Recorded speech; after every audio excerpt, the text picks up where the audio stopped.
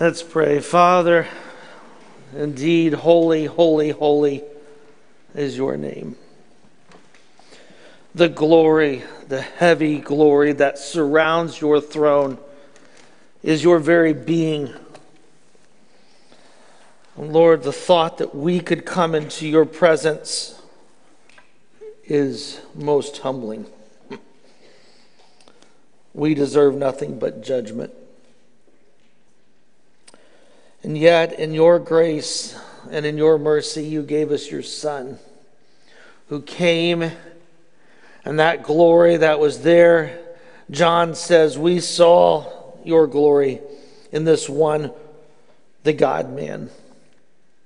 The glory was displayed at the Transfiguration, a glimpse of what is yet to come. That glory at the cross departs as your Son, our Savior, takes on our sin. The Lord, he rose from the dead. And he's interceding in your glorious presence on our behalf at this very moment. And we marvel and we thank you. Father, guide us as we go to this text, as we wrap up our discussion of 1 Peter, an epistle of grace. In it, we see all that you have done for us and all that you are doing and all that you will do. And we praise you. In the name of our Lord and Savior Jesus, we pray. Amen. Well, 1 Peter chapter 5, if you would please turn there. It is hard to believe that today we are going to conclude our study of this New Testament epistle. I know you thought it would never come. I'm excited because we are going to journey into 2 Peter starting next week. It's one of my favorite New Testament books. I thought I'd get a few chuckles out of that because you've heard me say that with all the books, but I really do. 2 Peter and Jude, which we're going to look at both, are extremely timely letters for us as a church, not to mention 1 Peter. But we're at 1 Peter 5:12. It's the closing. I don't know about you, but I find it hard at times to know how to wrap up an email. I mean, warmly, David, best regards, David. I mean, in Christ, David. You know, how do you wrap it up? And so this week I found some suggestions. I thought you might enjoy these. You might find them useful. I'll just give you 5. One suggests, no trees were destroyed in the sending of this message. However, a significant number of electrons were terribly inconvenienced. That's one. Second, congrats on reading this whole email. I love that. I've had many students, I don't think, read any of it. This one's great. Thanks. I'll see myself out. There you go. Or this one, anonymously, David, right? And then the last one, this is good. iPhone, I typos, I apologize. So how do you wrap up a letter? And Peter is coming to the end here in verses 12 through 14, and he provides us some concluding words. If you're following along in the outline that you have online or here in person, you'll see these concluding words, and we're going to break them down. It's interesting as we dive into this, there is a standard way in which the New Testament letters end. They're not atypical of first century letters. There are a couple things that are distinct, which the first of these elements is a greetings from so-and-so. This is a rather unique thing with New Testament writings of the first century, and we're going to see that here, that so-and-so greets you. Aunt Betsy loves your crocheted sweater that you're wearing that she made for you, you know, blah, blah, blah. You'll see that. There's a comment about the messenger. Usually we have someone who's going to take the letter and deliver it. It's a bit of an endorsement. We'll talk about that here in a minute. Usually the writer gives us another statement about why he wrote. And so we'll see that as well here. It should not surprise us. We would expect that. It's kind of, let me reiterate what I've been telling you the last 5 chapters. And then it closes with a blessing or a prayer. All of these elements we're going to see. And in so doing, Peter's going to give us a couple commands in the final, as well as a couple exhortations, or reasons why he's writing, I should say. Example, let me just, I thought, how do we put this in modern terms? So if I was writing a letter to another church, we might say, Pastor Michael, who I've had the privilege of serving with, will be delivering the letter. The church in Westfield, CBF, greets you along with Tom Flynn, right? You got to throw that in, right? Some of you who don't know Tom Flynn, he's our greeter normally in the parking lot. They're in Florida, so I can pick on him today. The letter that Pastor Michael is sending to you was written to update you concerning the latest ministry and encourage you to love God and love others well. The Lord bless you.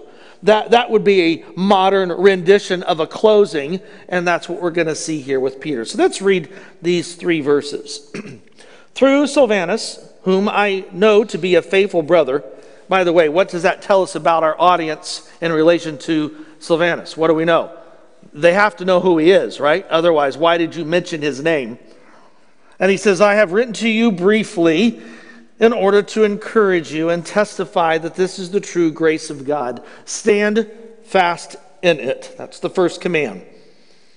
The church in Babylon, chosen together with you, greets you, and so does Mark, or John Mark, as we know him to be, and he refers to him as my son. Here's the second. Greet one another with a loving kiss.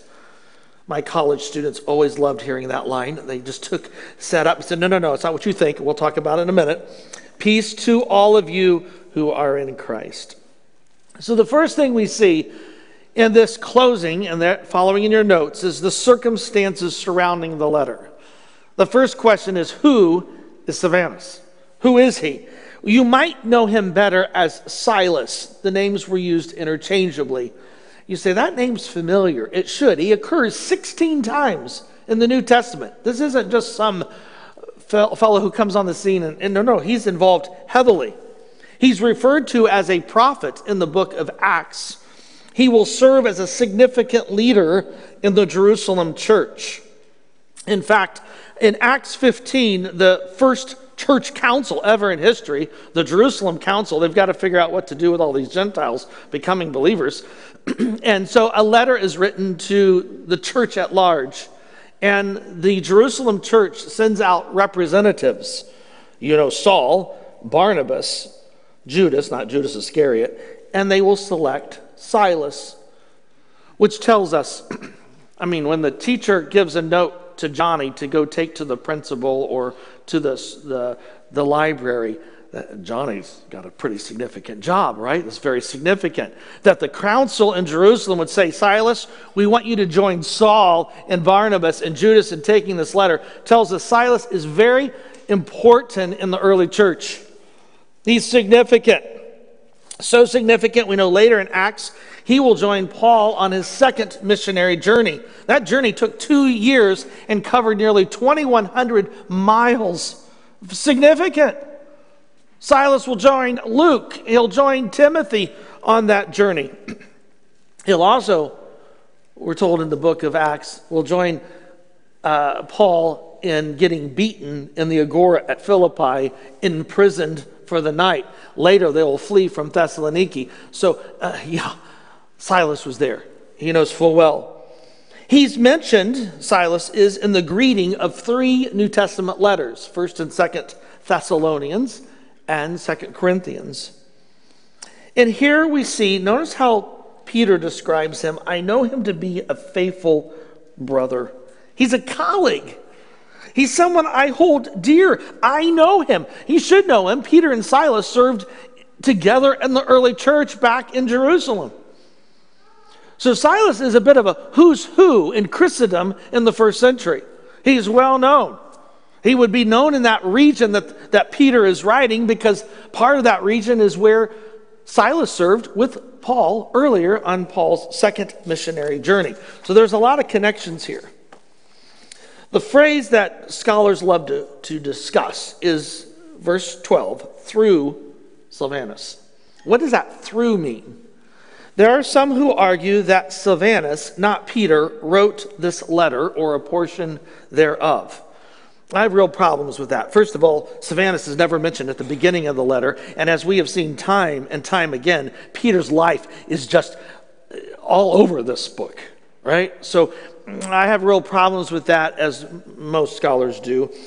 There are those who argue, no, Silvanus is a secretary, or the technical term, here's your 50-cent word, amanuensis.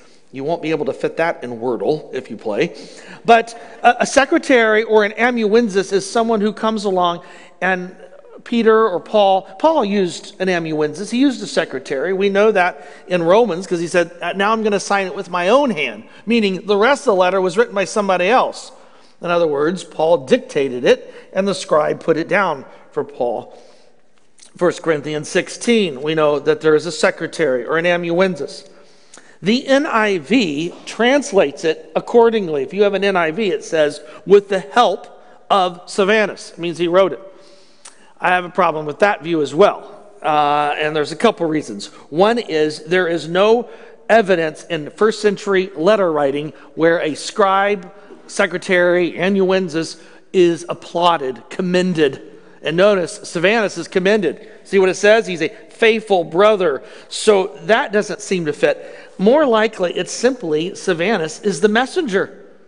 He's the FedEx of the first century, right? He's the carrier. Let me take this. I'll deliver it for you, Peter, to this region.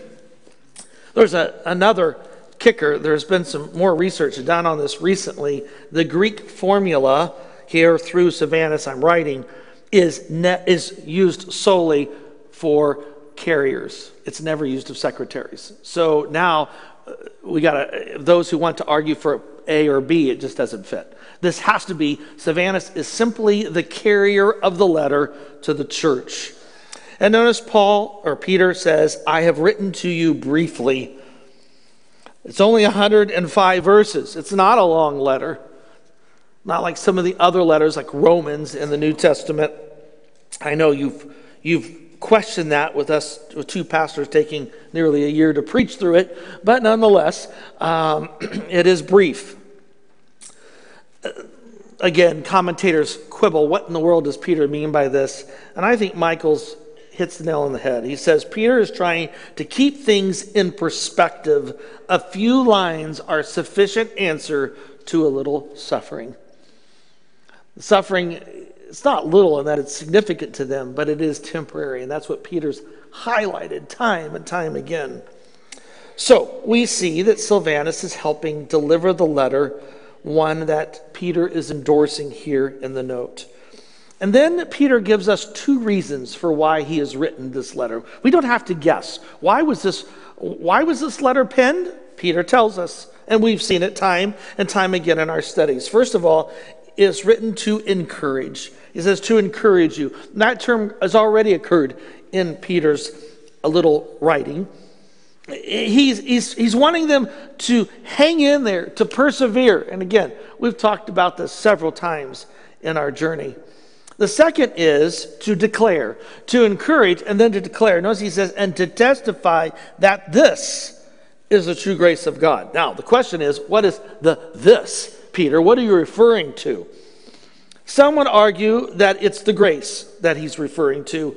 It's mentioned 3 times in this letter. In immediate context, it seems to be the grace. And that is, the argument is, it's the grace that awaits in the future. It's a future notion that Peter's talking about. Be encouraged, the present, and then look and know what we have for the future. Another view is, no. He's talking about the sufferings that they've gone through. Be encouraged, and I've testified that these sufferings is an opportunity to participate in Christ's sufferings. I would argue that this is the entire letter. It's all of the above. It's not just what is present, but also future. And all of this really does encompass grace and all that entails. The grace for the present, again, and the grace for the future. We've mentioned this several times. This letter is a testimony, isn't it, to the grace of God. A grace that affects how we engage others, the moral commands that are given, the doctrine that's given.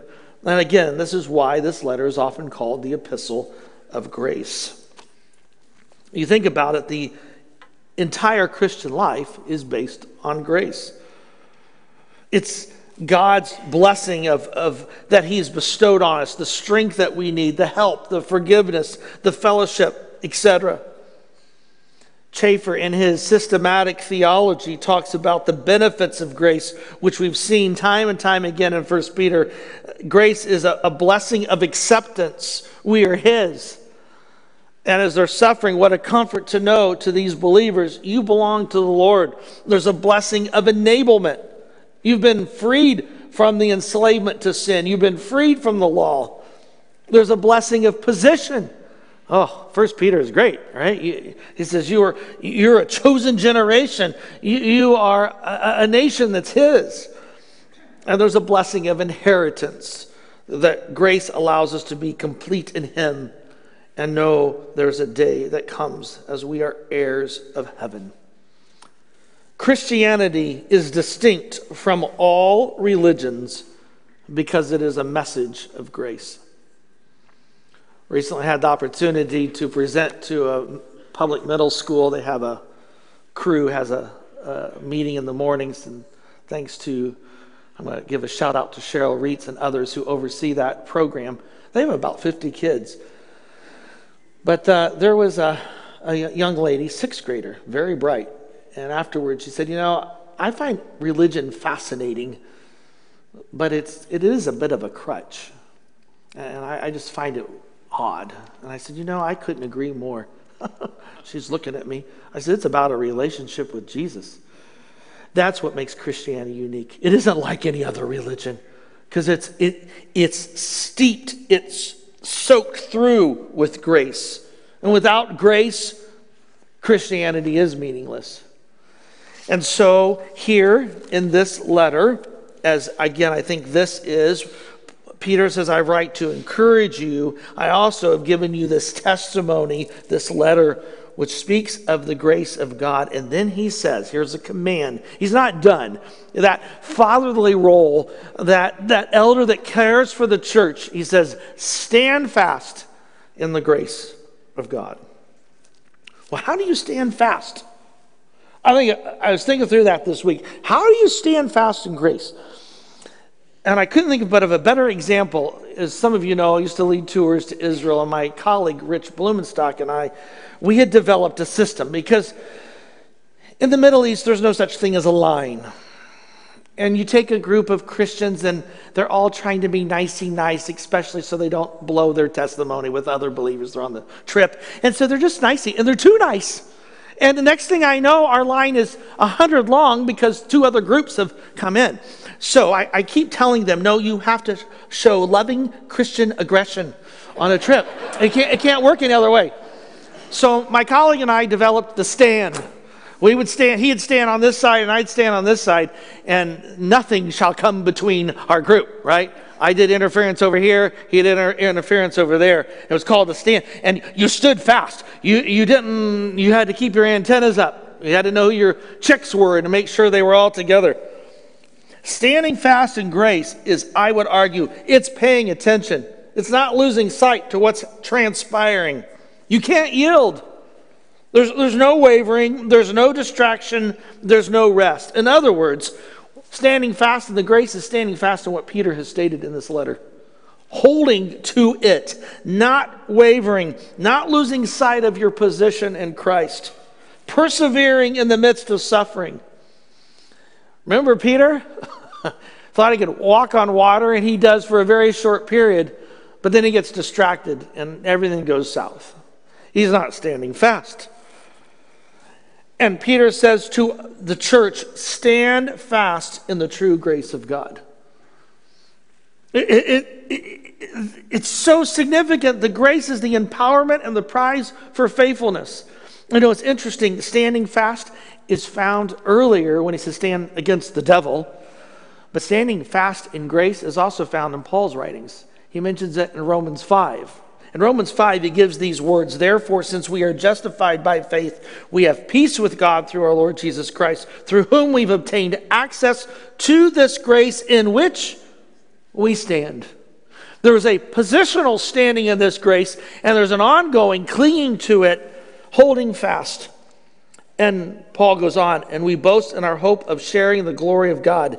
Not only that, we also boast in our sufferings. Sounds a little like 1 Peter, doesn't it? Knowing that the suffering produces endurance. Endurance produces character. Character produces hope. And hope does not disappoint because God's love has been poured out in our hearts through the Holy Spirit, which has been given to us. And so, the first command in these parting words, Peter says, stand fast in the grace. Don't waver. Then he gives us some greetings. The church in Babylon. And don't miss this next phrase, chosen together with you. This is huge. Now, in the Greek, it's referred to as she greets you. And some would argue that's Peter's wife. Well, Peter's wife wasn't mentioned anywhere else in this letter. We have no record of her traveling with Peter in his journeys.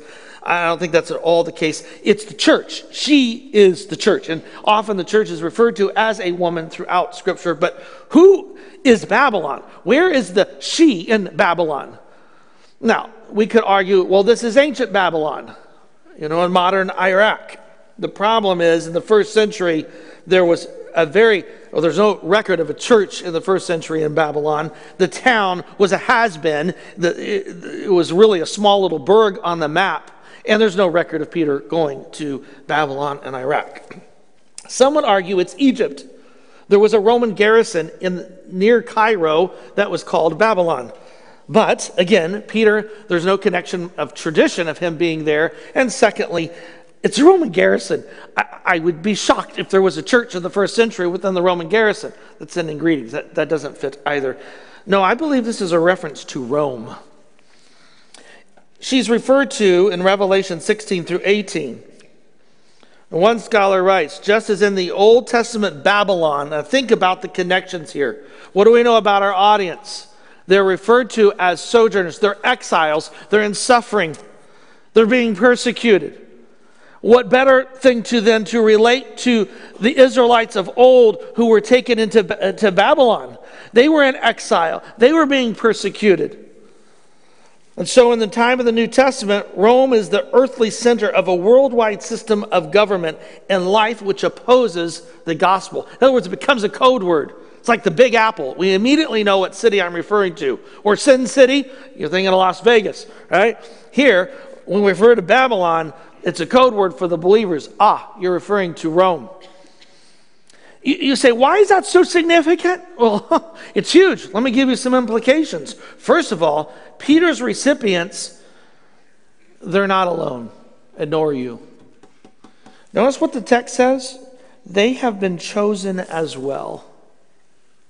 Those believers who are suffering in Rome can relate. They too have claimed Christ. They too are suffering, and they too are right there with you. And they send you their greetings. Secondly, it's a reminder of God's protection. Just as he protected those of old in the exile taken to Babylon, he will watch over them. It's another reminder as well. This is not our home. Thank the Lord, right? I would hate to think that this is the millennium. If it is, bummer, right? Fourth, just as the exiles of Babylon were delivered, there's a glorious future that awaits all believers. There's an exile that's yet to come. Just as it was then, it will be for them. And so to me, the reference to Babylon is such an encouragement to the early church, and it should be to us as well. We're not alone in this. Peter already said there are individuals suffering just like us. And what a comfort to know that we need to stand fast with those that are also standing fast. And I think also there's such an encouragement because the next name, Mark, John Mark. You may remember his mama's house was used by the early church. In fact, Peter used it as headquarters in Jerusalem, was her home. That's mentioned in the book of Acts several times. So obviously there's a development. In fact, he refers to him as my son here in verse 13, which is not a physical, but a spiritual relationship, one of intimacy in the sense of on a spiritual realm. This is a guy I've worked with closely. I've mentored him. I've worked with him. John Mark also, if you recall, headed on Paul's first missionary journey, and things didn't go very well, did they? Oops. There was a bit of a falling out. The good news is later in Paul's letters, there's restoration. But I also think probably during that time, Peter also took John Mark and said, yeah, I know Paul's type A. Hang in there. Let's work on this, right? And so you see this. And so the second missionary journey, he joins his cousin Barnabas, and they go back to the same territory. And again, this close relationship with John Mark. And obviously he's become a prominent leader because we have no record of John Mark serving in modern Turkey in the first century. So what that tells us is that Mark is known in the early church, and he sends his greetings as well. So you see this affection from both sides. And then you come to the second command, which I've titled Love One Another, but here it says, greet one another with a kiss of love. Paul will close out 4 of his letters with the same exhortation. Greet one another with a holy kiss. Again, these are not romantic overtones. All right, so get that out of your mind. It was a common ancient greeting, especially among family members. How significant. It's hard to hold a grudge or to be a little angry with someone if you got to give them a hug, right? Everybody needs a hug.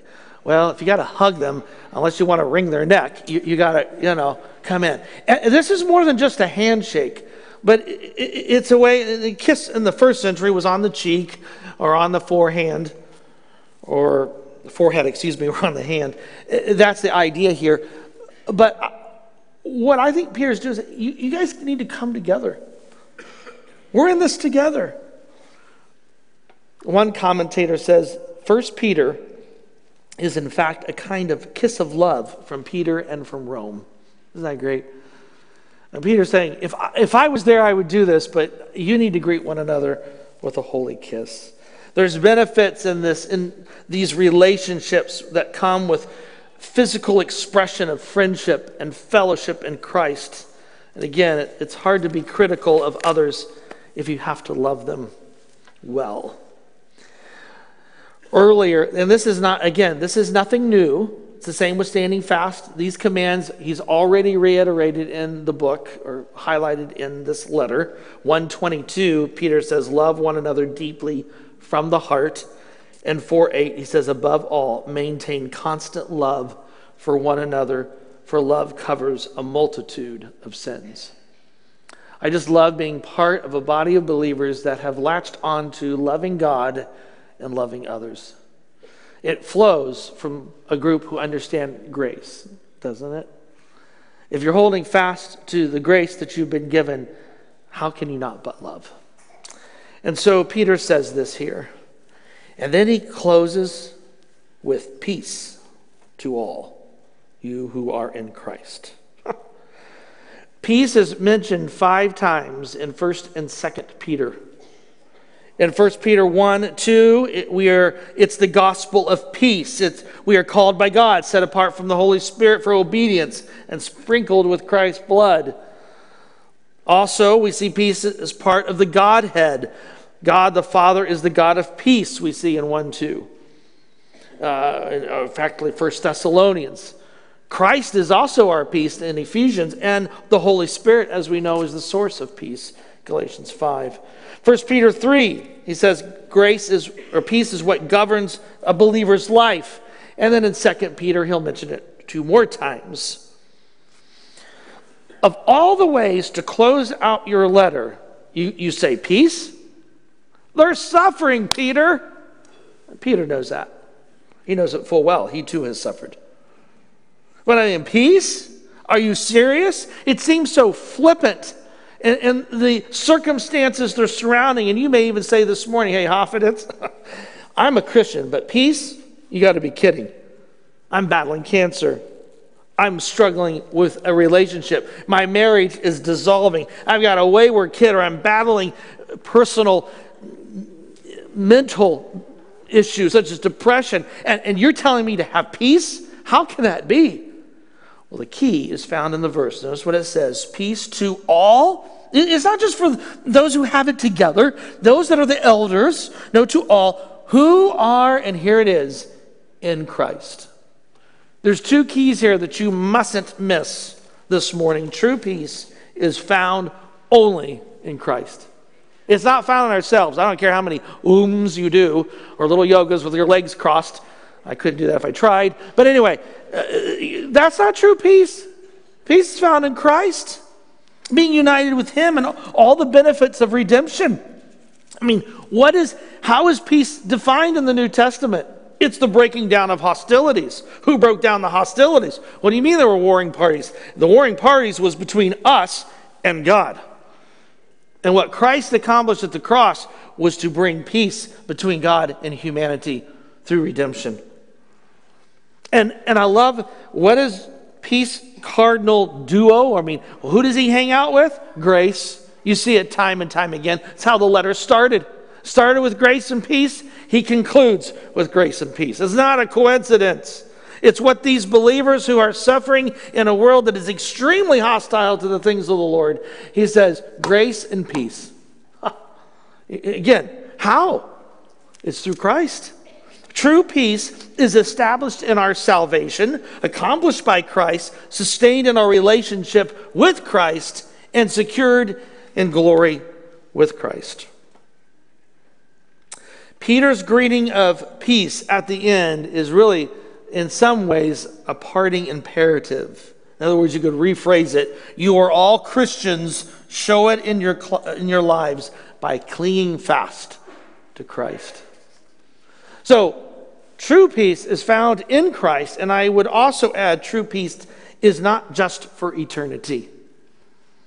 You see these announcements of people who've passed on, and it says, well, may they rest in peace. Well, yes, there's an element to that, but there's peace now for the believer. It's not just when you're 6 foot under. Presence of the Lord. No. For the believer, the blessings are not benefits just for eternal glory. They're a present possession. Peter has harped on this time and time again in the letter. So does Paul. Romans 8, to set the mind on the flesh is death, but to set the mind on the Spirit is life and peace. How? Because what is one of the fruits of the Spirit? Peace. Again, it's not found in us. It's found in Christ, the Holy Spirit dwelling within us. Colossians 3, and let the peace of Christ rule in your hearts, to which indeed you were called to the one body, and be thankful. It's such an appropriate ending for this letter. Peter's suffering. The believers that he's writing to are suffering. And in the midst of it all, he says, peace, baby, peace. Peace be yours because you are in Christ. And so what do we walk away with? 3 words. The 3 points there at the bottom. I've got encouragement, equipment, and enjoyment. Let me explain. The first is encouragement. This epistle is another reminder that God's grace can sustain us. 2 Corinthians 12, Paul writes, my grace is sufficient for you. He's referring to what the Lord told him. My grace is sufficient for you, for power is made perfect in weakness. So I will boast all the more gladly of my weaknesses, so that the power of Christ may dwell in me. The old saying is true. Your worst days are never so bad that you're beyond the reach of God's grace. And your best days are never so good that you are beyond the need of God's grace. That's what you see here. Stand fast in the grace. I don't care if it's a bad day, good day. You need God's grace. And we have it, which is fantastic. So you see the encouragement, there's the equipment, and that is the grace that is extended to us. Notice I wrote, when we are tempted to give up on the responsibilities God has given us, we need to remind ourselves that our gracious God has appointed us to those tasks. He's given it to us. If he's assigned us the task, he's going to give us the resources to do it. Brian Tappel makes this great statement. Resting on God's grace does not relieve us of our holy obligations. Rather, it enables us to fulfill them. It's right. That's why Paul can say in Ephesians 3, if the gospel I've come as a servant according to the gift of God's grace that was given to me by the working of his power, although I am the very least of all the saints, this grace was given to me to bring it to the Gentiles, the news of the boundless riches of Christ. And so Paul can say, hey, and Peter can echo it here as well, the Lord will give you the grace that you need, the resources you need. And finally, there's enjoyment. In the midst of uncertainties, doubts, struggles, and trials, and I know there's some this morning that you are going through those. Prayed with a couple of you this morning. We shed some tears together. The Christ follower can cling joyfully to the promise of peace. Again, you say, how can you say that? Well, Philippians 4, Paul, who is in prison, possibly facing death at that point, writes, rejoice in the Lord always. And again, I say rejoice. Let your gentleness be known to everyone. The Lord is near. Do not worry about anything, but in prayer and supplication with thanksgiving, let your requests be known to God, and the peace of God, which surpasses all understanding, will guard your hearts and minds in Christ Jesus. As a follower of Jesus, I suspect you can echo with me or recall an incident where the chaos was swirling. The world, you know, had been turned upside down, whether it's the death of a loved one, a meeting with a physician that delivered words you hoped you would never hear, or a relationship that has dissolved. And you're not sure what will be the next course of action. Trust me, I've been there. I don't know where to go. You turn to the Lord. It's like the psalmist, Psalm 13. Lord, where are you in all this? And as the psalmist goes on in that short little psalm, it says, one thing I know, I can trust you. You bend your knee, and there's a peace that comes that no words can describe. Usually I'll have people say, well, I know people are praying. What do they mean by that? The saints are rallying around, and there's a sense of peace that comes. That's what Paul's saying here in Philippians 4. We are so often terrified, one minister writes, by our predicaments, while all the time there's the scaffold of God's care beneath us. Our ignorance doesn't change the certainty, but it does destroy the peace, doesn't it? We need to remember that underneath are the everlasting arms. And you don't know that until your fingers start to slip and drop that you have something underneath. And that's where the grace of God steeps in and the peace comes. Think about Peter for a minute. How many times did he hear the Lord say peace? I went back to the Gospels. There are 4 major incidences where the Lord says peace. There's the woman with the hemorrhaging of blood who reaches out and grabs the garment of Jesus. And Jesus, after determining we got that settled, he says, daughter, your faith has made you well. Go in peace. Peter was there. He saw it all happen. Peter was there when the woman who anointed Jesus' feet with the tears coming down and wiping his feet with her hair, Jesus says, Peter heard it, your faith has saved you, go in peace. The upper room, when Jesus is revealing that he is going to have to go suffer. In John 14, Jesus tells Peter and gang, peace I leave with you, my peace I give to you. I do not give to you as the whole world gives. Do not let your hearts be troubled, and do not let them be afraid. And in the post-resurrection account, there's at least 3 occurrences, once in Luke, 2 in John, where Jesus will appear before the disciples. And what does he say? Peace be with you. In the midst of the uncertainties, doubts, struggles, and trials, Peter can tell you, listen, as a Christ follower, cling to the promise of the peace of God that comes. And he can tell it to these believers, peace be all to all of you. Why? Because you're in Christ. I love the lyrics to the old hymn, there's within my heart a melody, Jesus whispers sweet and low, fear not, I am with thee, peace be still in all of life's ebbs and flow. Jesus, Jesus, Jesus, sweetest name I know, fills my every longing, keeps me singing as I go. Isn't that great? That's the peace of God that comes, the grace. And as Peter closes out this book, again, it's bookend. He started with grace and peace. He comes to the end. The only two commands are wrapped up in a sense, there's love, but are wrapped up into this of standing fast. And as you love one another, bask in the peace that comes of knowing who Christ is. What an exhortation for us in 2023. One of the things that we do is take communion here at the church, and you should have received, or hopefully you did. I know we've got some ushers with some baskets. If you didn't, it's communion. Charles Spurgeon, the English pastor, minister of the 1800s, makes this profound statement: there can be no peace between you and God while there is peace between you and sin. Communion is to remember what Christ has accomplished for us, and that is he gave his life for our sin, not his, ours. And as we come to communion, and it's such a beautiful picture of the grace of God, the peace that comes. You may be sitting there this morning and say, I don't know any of this. In fact, you've wallowed in sin way too long.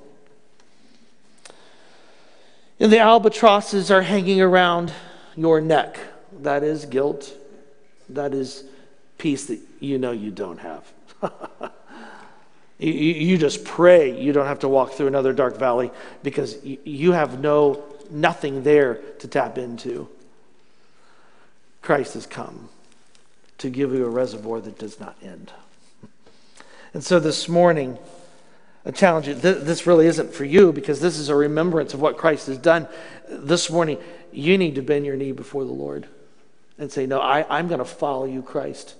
I'm going to recognize that I am a sinner and that the only means for salvation is through your Son's blood that was shed on the cross. And I cling to this and I make you my Savior, my Lord. For some of us this morning, life's been hard even this week. One of our own, Sandy Brown, went to be with the Lord. Some of us are mourning losses. The Hoffeditz lost a brother-in-law this week. For some, it was hearing, I've got COVID or I've got cancer. And for others, you've shared, our marriage is really struggling. It's time just to bow the knee before the Lord. Cling to the peace that he gives, the grace that's extended. So let's spend some time just preparing our hearts for this glorious moment of celebrating what he has done.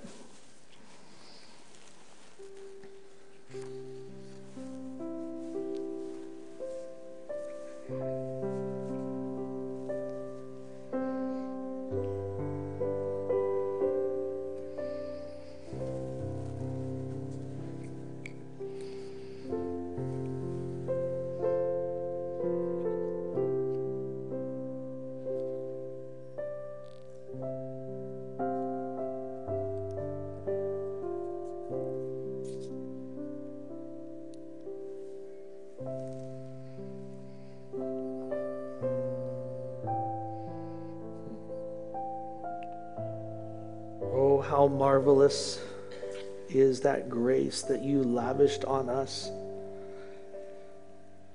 We know, Lord, as followers of your Son, Jesus, as Christ followers, Lord, we can echo the words of that hymn, "In my heart rings a melody." Because of the life's difficulties and the struggles, we know a peace that only can come from your hand. Father, that's all been made possible because of the cross, and we thank you for your grace. Lord, cleanse us. We are unclean people. Forgive us for those things that we've done this week we know we shouldn't, or things we should have done and we didn't. Purify our hearts. And Lord, as we come collectively as a body of believers to this table, Lord, we want to emulate what we declared earlier in this service. Indeed, you are holy. And that is our desire for our own lives. In Jesus' name, amen.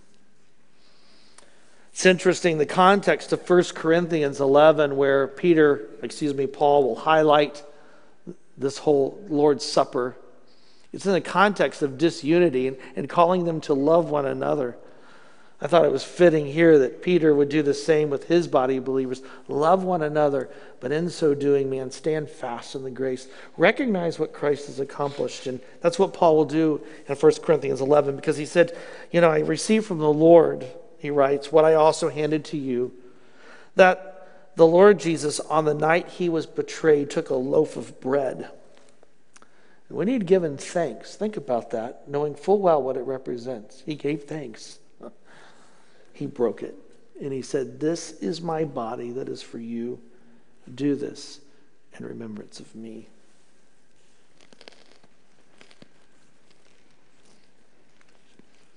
In the same way, he took the cup after supper.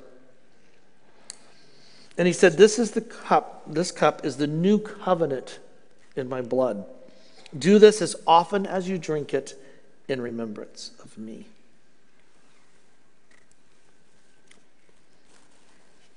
What grace, what peace. Father, thank you. Thank you for your Son's willingness to give of his body, to shed his blood, so that we could have a restored relationship with you. And as stated in 2 Corinthians, so that Christ's own righteousness could be reckoned to our account. It's him paying for our sins, which allows us to be declared righteous before you, and we thank you. Father, may we not lose sight of what you have done. May we not grow dull, but may we stand fast in the grace that you've given, loving one another and basking in the peace that you've lavished on us. In the name of the Prince of Peace, our gracious Lord and Savior Jesus, we pray.